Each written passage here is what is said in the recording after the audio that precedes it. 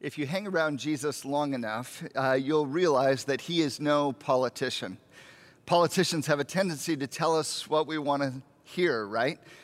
Popularity is the name of the game, so you've got to play your cards right. You've got to keep your message on target. You've got to get in with all the right people. But when it comes to Jesus, he just doesn't play those games. He doesn't kowtow to the powerful. He doesn't back down from the elites and their pressure. He doesn't compromise to be popular. It's one of the things that drove the religious leaders nuts about Jesus, is that no matter how much pressure they applied to him, he would never fold. They couldn't get to him. And eventually they realized the only option they had was to shut him down entirely. In fact, in the scene that we're going to look at today, at the very end, it ends this way. This is what John says: "This is why the Jews were seeking all the more to kill him." That's a shocking ending, especially when you see what happens before this. You have to ask the question, what pushed them over the edge into this shocking ending here? Well, grab your Bibles. Let's join together in John chapter 5. We're going to look at the first 18 verses today. John chapter 5, verses 1 through 18. And we're going to see four shocking elements this morning together. The first one is we're going to see the intractability of the disease. The second is the controversy of the Sabbath. The third is the superficiality of the healing. And the fourth is the audacity of the Son.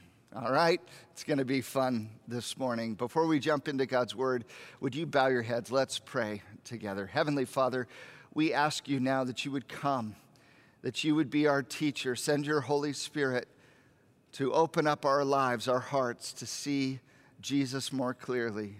We pray that Christ would be magnified, that we would be drawn to him as he is glorified today through your word. We pray this in his beautiful, matchless name. Amen. Amen. So first up here, we see the intractability of the disease, the first shocking element in this story. If you'll join with me, John chapter 5, verse 1 here. After this, there was a feast of the Jews, and Jesus went up to Jerusalem. Now there is in Jerusalem, by the sheep gate, a pool, in Aramaic called Bethesda, which has a 5-roofed colonnades. In these lay a multitude of invalids, blind, lame, and paralyzed. Now pause for a moment there. So here we have Jesus. He's coming down to Jerusalem, down geographically, up in terms of elevation. The last time we saw him, he was up in Cana in Galilee. So he's come down from the north to the south now. Of the 7 Jewish feasts, one of which is at hand here, 3 are pilgrimage feasts. In other words, you left wherever you resided and came to Jerusalem to celebrate them. Those 3 pilgrimage feasts were Passover, the Feast of Weeks, and the Feast of Booths. And John has a tendency in his gospel to highlight the Passover in particular on 3 different occasions.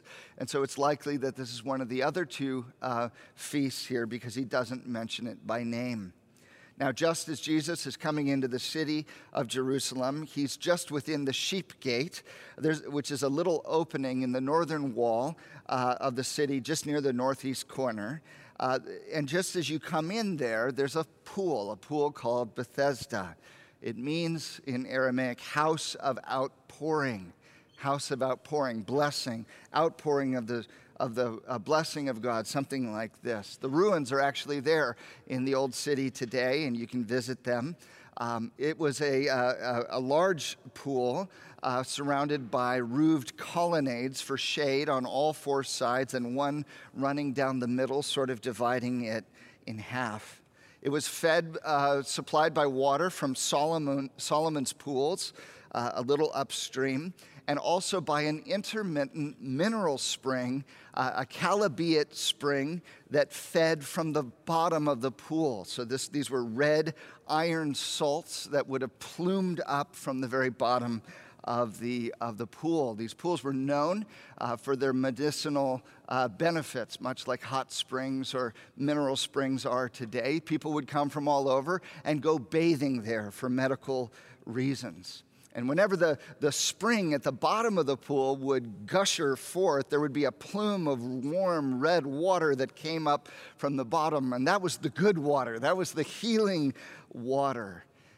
And a kind of lore grew up in the early Jewish community around this spring, that there was an angel down at the bottom, and it was spinning around in the depths of the pool, and it was stirring up those mineral salts, and that if the first person who could get into that pool could get down there, they would receive some sort of supernatural healing. And that lore sort of underlies this story because in verse 3 we see that in these colonnades lay a multitude of invalids, blind, lame, and paralyzed. And each of them is there waiting to be healed for this opportunity. Now the camera pans in, zooms in now on one person in particular. Look at verse 5.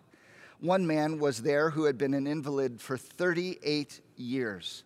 When Jesus saw him lying there and knew that he had already been there a long time, he said to him, "Do you want to be healed?" So Jesus here notices one man in particular. He's been an invalid, unable to walk here for 38 years. Can you imagine? We don't know exactly how old he is, but 38 years is a long time. I think it's safe to say this has been the majority of his living existence. This is his permanent condition. This is his way of life. So when Jesus saw him there, laying there, and knew he had been there a long time, he says, "Do you want to be healed?" It's an interesting question, isn't it? Do you want to be healed? Verse 7, the sick man answered him, "Sir, I have no one to put me into the pool when the water is stirred up. And while I'm going down, another steps in before me." He goes, "Listen, all these years I've never gotten in first. There's nobody here to help me." Just think of how frustrating, how maddening this must have been. All these years, he's so close, feet away from the healing he desperately needs for his body. And yet he's so far away, helpless to get his healing on his own. And can you hear the veiled request subtly in his defensive, defeated response here? "Sir, I have no one to put me in the waters." What's the implication? The implied request? Would you help me? Would you help me? You ask if I want to be healed. The answer is yes. But the only way that's going to happen is if somebody helps me. Would you help me? I can't get the healing I need on my own. Now, instead of bringing this man to the healing, Jesus is going to bring the healing to this man. Look at verse 8.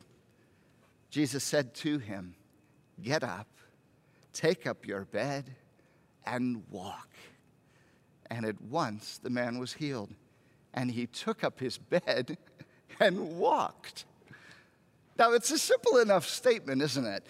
Get up, take up your bed, and walk. Anyone could have said it with no effect, but this is the living word of God. This is the word that spoke and made the universe. This is the word now made flesh. This is the word dwelling amongst us. This is the word of life, the word that will one day speak, "Get up," and every soul will rise from the dead. This same word of God speaks, "Get up," to this man, and his deadened body rises to life. And just like that, 38 years of infirmity, 38 years of atrophied muscles, 38 years of degenerated nerves, 38 years of rewired neuroplasticity. In an instant, he is healed.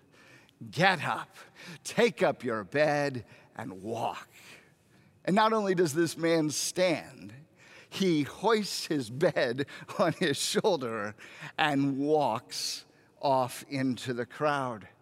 Now, this is amazing. Just think of how much PT and OT it takes to bounce back from even just a basic muscular surgery. It takes months of rehab. This is utterly amazing, this man's recovery. And once again, friends, we are seeing that Jesus is wielding power of the Messianic age. It's what Isaiah 35 verses 5 and 6 prophesied. Then the eyes of the blind shall be opened. Then the ears of the deaf unstopped. Then shall the lame man leap like a deer, and the tongue of the mute sing for joy. Friends, in Jesus Christ, the kingdom of God is at hand. It's right there. All the signs are pointing to it. John wants us to see this. At his word, the water turned to wine, remember? At his word, a boy's fever broke 20 miles down the road. At his word, now a 38-year-old man with an intractable infirmity, it all vanishes in a healing without a trace. Now you would think, with all of this healing kingdom power at hand, everybody would be celebrating, wouldn't you? Well, not so fast, friends, because it's the Sabbath.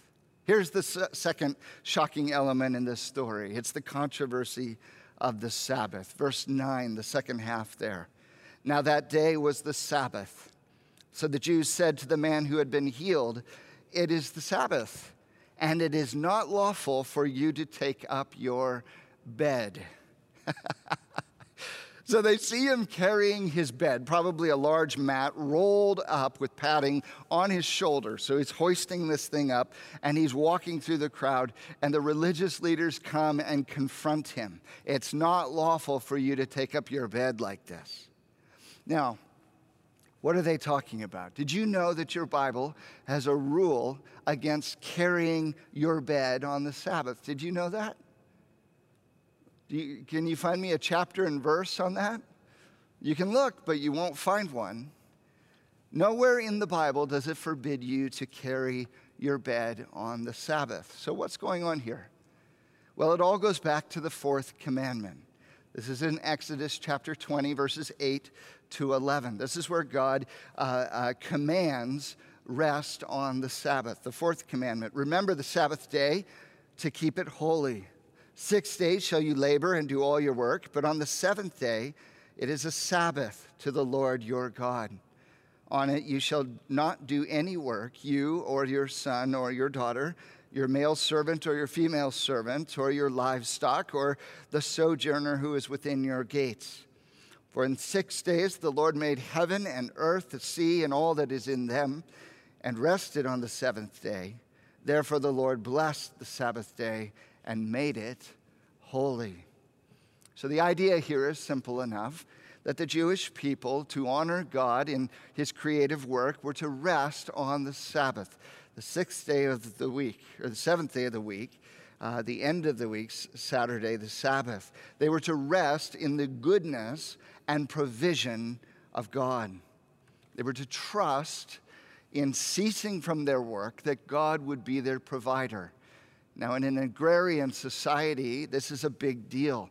If it's harvest time and you're asked to rest one day out of harvest, as the crops are ready to come in, when weather can come and destroy it at any instant, it takes an incredible amount of faith and trust in God to not work. So this is the biblical command: no work on the Sabbath. Now, the key here, though, is to define work, isn't it? What is work here? Now, the rabbis got together and they decided that it was very clear that work was one's customary employment.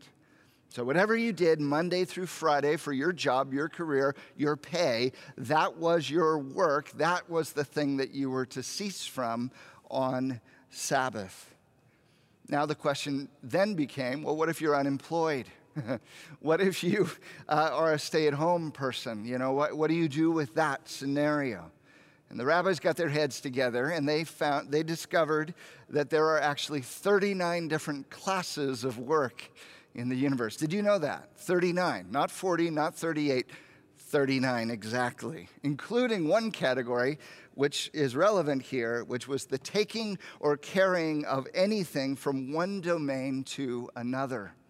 So in other words, you could carry things around your house on the Sabbath freely, but carrying things from one domain to another, from one house to another, that would be work. And this is what comes to apply here. So this man is not actually violating the Old Testament law, the moral law of God. He doesn't carry mats for a living. This is not his job. But he is violating one of the 39 classes of work, one of the traditions of the elders, that they not carry things between homes. And so they confront him. And he may be standing up straight because Jesus healed him, but he's still spineless because look at verse 11. But he answered them, "The man who healed me, that man said to me, 'Take up your bed and walk.'" They asked him, "Who is the man who said to you, 'Take up your bed and walk'?" Now the man who had been healed did not know who it was, for Jesus had withdrawn, as there was a crowd in the place. Now there's a couple things that amaze me here. Number one, the religious leaders hear a pair of statements here. They hear, "The man who healed me, he's the one who told me to take up my bed and walk." So they hear about a healing and a command to take up the bed. And which one do they fixate on? They're talking about missing the forest for the trees here. In their zeal for obedience to the law of God, they were actually oblivious to the Son of God right in front of them. The second thing that surprises me here, amazes me, is that this guy has already lost his healer. He simply took his healing and walked away. And he lost track of his healer. How does that even happen? It's amazing. The third shocking element here is what we see next. It's the superficiality of the healing. So this man may have lost Jesus, but Jesus has not lost him. And friends, that's how it always is, isn't it? We may lose Jesus, but Jesus never loses us. Verse 14, afterward Jesus found him in the temple and said to him, "See, you are well. Sin no more, that nothing worse may happen to you." This is curious, isn't it? That nothing worse may happen to you. What is he talking about?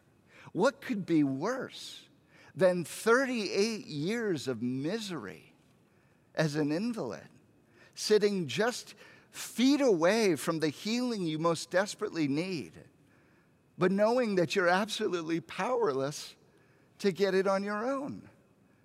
And sitting there day after day, week after week, month after month, year after year, decade after decade, having your hopes dashed again and again. What could possibly be worse than that? Well, apparently something, because Jesus says so. He's saying, look, if your sin runs unchecked, a worse fate awaits you. See, this man's physical limitations were just the tip of the iceberg. He thought his biggest problem in life was his body, the way he was crippled in his limbs. But Jesus is showing him that he has a deeper problem, a more real danger, disease lying deep within him. Because, friends, sin cripples our souls. Sin cripples our souls.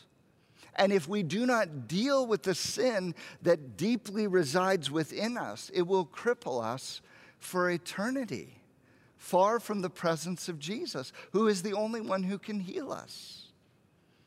And don't you see here, by calling out this man's sin, Jesus is inviting him to deal with the deeper disease, the illness within his soul. Just like Jesus with the woman at the well, how he turned the conversation from her physical thirst to her spiritual thirst. Remember that? He is now taking this man's attention from his physical healing and disease to the disease that's deep inside his soul spiritually. Jesus is inviting him into a deeper healing. And once again, this man finds himself just feet away from the healing that his soul really needs. Now, what would be the fitting response here? How should he respond? Exactly like he did before. Sir, I have no one to help me. I'm powerless to reach the healing that I need so desperately on my own. I can't get there on my own. Would you help me? Would you help me? But that's not what he says. Look at his response, verse 15. The man went away and told the Jews it was Jesus who healed him. Can you believe this guy? The little rat snitches him out, doesn't he? This is not the response of faith. There's no embrace of Jesus here. He immediately takes his healing and then betrays Jesus. He runs back to the religious leaders, seeking to get in good with them. Why would he trade Jesus, friends, for the religious leaders? Why? Well, at one level, because they're very powerful and he wants to be in their good graces. But I think there's something deeper here. All the Pharisees, all the religious leaders asked of this man was external obedience to a code of conduct. Keep the rules and you'll be okay. Just do the right things and you'll be okay. Jesus, on the other hand, is inviting him into a deep inner healing and transformation of the heart. And friends, he wasn't ready for that. He wasn't ready to go there. It was too deep. It was too personal, too exposing, too close, too vulnerable. And so he closes off and he runs away and turns in Jesus. So now the religious leaders are going to come after Jesus. And we get to the fourth shocking element here, which is the audacity of the Son. The audacity of the Son. Verse 16.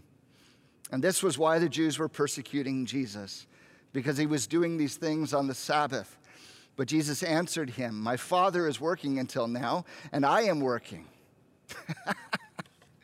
So apparently they confront Jesus about, the Sabbath healing here, because verse 17 says Jesus answered them. Okay, so we don't have a record of their confrontation, but we do have Jesus' response. Now here's what's shocking to me. The rabbis, Jesus could have responded a number of different ways here. Okay? The rabbis made allowances for medically necessary work on the Sabbath. So if, somebody was really in trouble, you could go to the ER and the doctors were allowed to treat them. That made sense, so that you were allowed to provide medically necessary care on the Sabbath. Jesus could have said, listen, this was medically necessary care. Get off my case. That's not what he says. He could have reasoned with them. He could have said, okay, suppose I didn't heal him directly, but I healed him indirectly. I helped him into the pool, and the water healed him, right? God healed him through the little angel or whatever you believe's down there at the bottom of the pool. Are we okay then on the Sabbath? If God can heal this guy on the Sabbath, if I just help him into the water, are we okay with that? Well, that's all I did. I'm just a conduit of the power of God, just like the water is a conduit of the power of God. God's allowed to heal on the Sabbath. Get off my back. That's not what he says. That's not what he says. What he says is, my Father is working until now, and I'm working. How audacious is this? God the Father works on the Sabbath, and so do I. Who says that? This is one of these moments where I just really like Jesus, he doesn't back down from a fight. He doesn't back down an inch. He's so courageously humble. Now let's unpack the logic of what he's saying here. It all goes back to Genesis chapter 2. This is what we read there. Genesis chapter 2, verses 2 to 3. And on the seventh day, God finished his work that he had done, and he rested on the seventh day from all his work that he had done. So God blessed the seventh day and made it holy, because on it God rested from all his work that he had done in creation. So this is the original basis for the Sabbath rest. God created in 6 days, rests on the seventh. This becomes the pattern for Jewish worship. 6 days of work, 1 day of rest. But the rabbis, in talking about this text, realized that God's rest and work, God's work and rest were very different than ours at a different level. Number one, unlike us, God's work isn't strenuous. In other words, he just speaks and then the world comes into being. This is not strenuous work. He's not sweating and perspiring here. And secondly, unlike us, God's rest isn't passive. God's rest isn't passive. The rabbis realized that God himself is always sustaining the universe. So whatever God's rest means, it can't mean he stops sustaining the universe. He's still doing that, or the universe would implode. Secondly, new life is always coming into being every day of the week, including on the Sabbath. And God is the only one who brings new life into being. So God is never stopping his generating work of giving life. And thirdly, God is provident. He is ruling over his creation.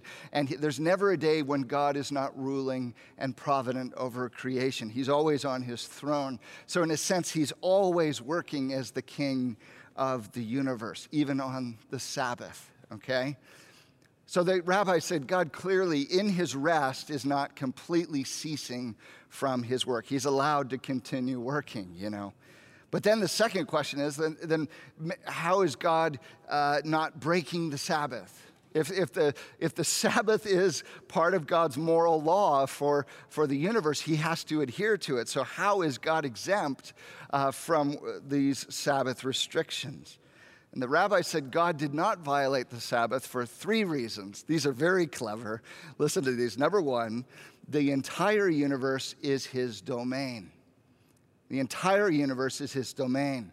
Therefore, God never travels outside of his house, and nothing he ever does is outside of his domain. Remember, work is moving things between domains. God never leaves his domain because the whole universe is his domain. That's clever, isn't it? Second reason, second exemption for God is that God permeates the whole world. He's omnipresent. And thus his work does not require real movement. God is everywhere, and therefore any work that happens is happening with reference to the material world, but since God is everywhere, it doesn't move with reference to him, okay? So he's not really moving things around in the universe. Third, God lifts nothing to a height greater than his own stature. So, in other words, real work is when you hoist something on your shoulder. God never has to do that because he's really, really big, right? So everything he does in this universe is just like shelving a book on a bookcase. It's no big deal. Now, when Jesus says, my Father is working until now, and I am working, what is he saying? He is saying that the exemptions that apply to God for working on the Sabbath also apply to him. In other words, this entire universe is my domain, Jesus says. I permeate this entire world. And this life-altering healing of a 38-year-old paralyzed, crippled man here amounts to no more than shelving a book on my bookcase. Jesus here is claiming the prerogatives of deity for himself. Not only is he wielding the power of the Messiah here, he is claiming to be the Son of God with all the rights and privileges thereof. And they fully understand his meaning. Look at verse 18. This was why the Jews were seeking all the more to kill him, because not only was he breaking the Sabbath, but he was even calling God his own Father, making himself equal with God. Now, what does this mean for our lives? 3 takeaways for us here this morning. Number 1, our disease runs deeper than we know. Our disease runs deeper than we know, friends. Contrary to what we often think, our biggest problems in life are not external, but internal. Our biggest problems are not out there, they're actually in here. And so often we want God to heal and deal with the things that have gone wrong on the outside, don't we? God, fix my health. God, fix my employment situation. God, fix my marriage. God, fix my family. God, fix this virus. And yes, Jesus does come and sometimes bring healing in those places, not always. But those, friends, are the symptoms of a deeper problem that we really have.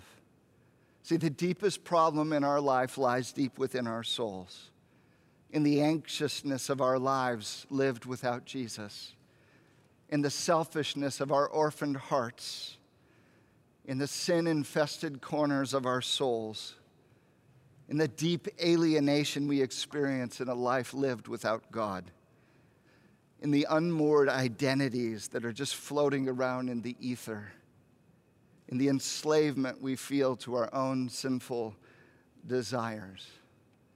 Friends, Jesus offers us a healing that goes deep, that goes beyond the superficial, all the way down into our very souls. This is why Jesus came, friends.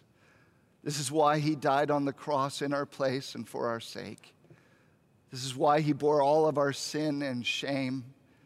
It's why he rose again to make us right with God. He was pierced that we might be whole. He was wounded that we might be healed. He was the one who laid down his life that we might have life. The second takeaway is this: outside in can never really heal us. Outside in can never really heal us. There's all kinds of outside-in strategies in this world. Self-help books, law enforcement, societal pressures, and all of those things curtail us, keep things from getting out of hand. But friends, and even religion, as it often is presented, is an outside-in project. It's about sin management and behavior modification, cleaning up the outside of our lives so we'll know we're okay. But friends, Jesus offers us something entirely different. He offers us gospel transformation. If we will open ourselves up and let Jesus all the way in, if we will surrender to him and allow him into the deep places of our lives, friends, he can change us from the inside out. But like this man, many of us find that just too risky, too invasive, too exposing, too vulnerable, too much loss of control here. And so we trade the life-giving inner healing that Jesus offers for the externals of man-made religion. And Jesus is inviting us, friends, let me heal you. Let me free you all the way down. All the way in. Because, friends, Jesus is our healer. He is our Sabbath, and he is our God. Jesus is our healer, friends. He alone can heal us from the inside out. Jesus is our Sabbath. He alone can give us the rest our weary souls long for. And Jesus is our God. He alone is God come to find us. Friends, the only way we get this deep inner healing, the only way we'll ever experience this deep soul rest is to embrace Jesus as our God with all the rights and privileges thereof. C.S. Lewis writes this in Mere Christianity. I am trying here to prevent anyone saying the really foolish thing that people often say about him, Jesus. I'm ready to accept Jesus as a great moral teacher, but I don't accept his claim to be God. That is the one thing we must not say. A man who was merely a man and said the sort of things Jesus said would not be a great moral teacher. He would either be a lunatic on the level of the man who says he's a poached egg, or else he would be the devil of hell. You must make your choice. Either this man was and is the Son of God, or else a madman, or something worse. You can shut him up for a fool. You can spit at him and kill him as a demon, or you can fall at his feet and call him Lord and God. But let us not come with any of this patronizing nonsense about his being a great human teacher. He has not left that open to us. He did not intend to. See, friends, the key to experiencing the deep, transforming power and healing of Jesus in our lives is to fall on our knees like Thomas will at the end of the book of John and cry out, "My Lord and my God." This is in the end the only way we can have Jesus. And in having Jesus, it is the only way in the end we will ever have ourselves. And friends, if we're honest, one of the reasons so many of us find ourselves sitting by the pool, so very close to the healing we desperately need for our souls, and yet so far away, is we cannot bring ourselves to look at Jesus and in surrender and vulnerability and utter desperation say, "I have no one to help me. I can't get there on my own. Would you help me, Jesus? Would you help me? Help. Help." Friends, Jesus has never not answered that prayer. Help.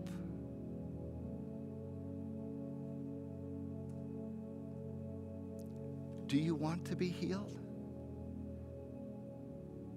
Do you want to be healed? Let's pray. Father, we admit that we are far more sinful than we ever did realize. Our problems are so much deeper than the externals we walk around and people see. No, we know our hearts. We know our deep brokenness, our deep sinfulness. We need healing, not on a superficial level, but all the way down. We thank you that Jesus comes not just to clean the outside, but to clean us on the inside. So right now we let him in. All the way in. We open every door inside the house of our lives. Let Jesus see into every room, every nook, every cranny. We ask that he would bring healing to the deep places in our lives. We thank you that this is why Jesus died. It's why he came. And to our astonishment, we discover that we are far more loved than we could ever dare hope, because Jesus came for us. And so, Father, we cry, help. Help us, we pray. In Jesus' name, amen.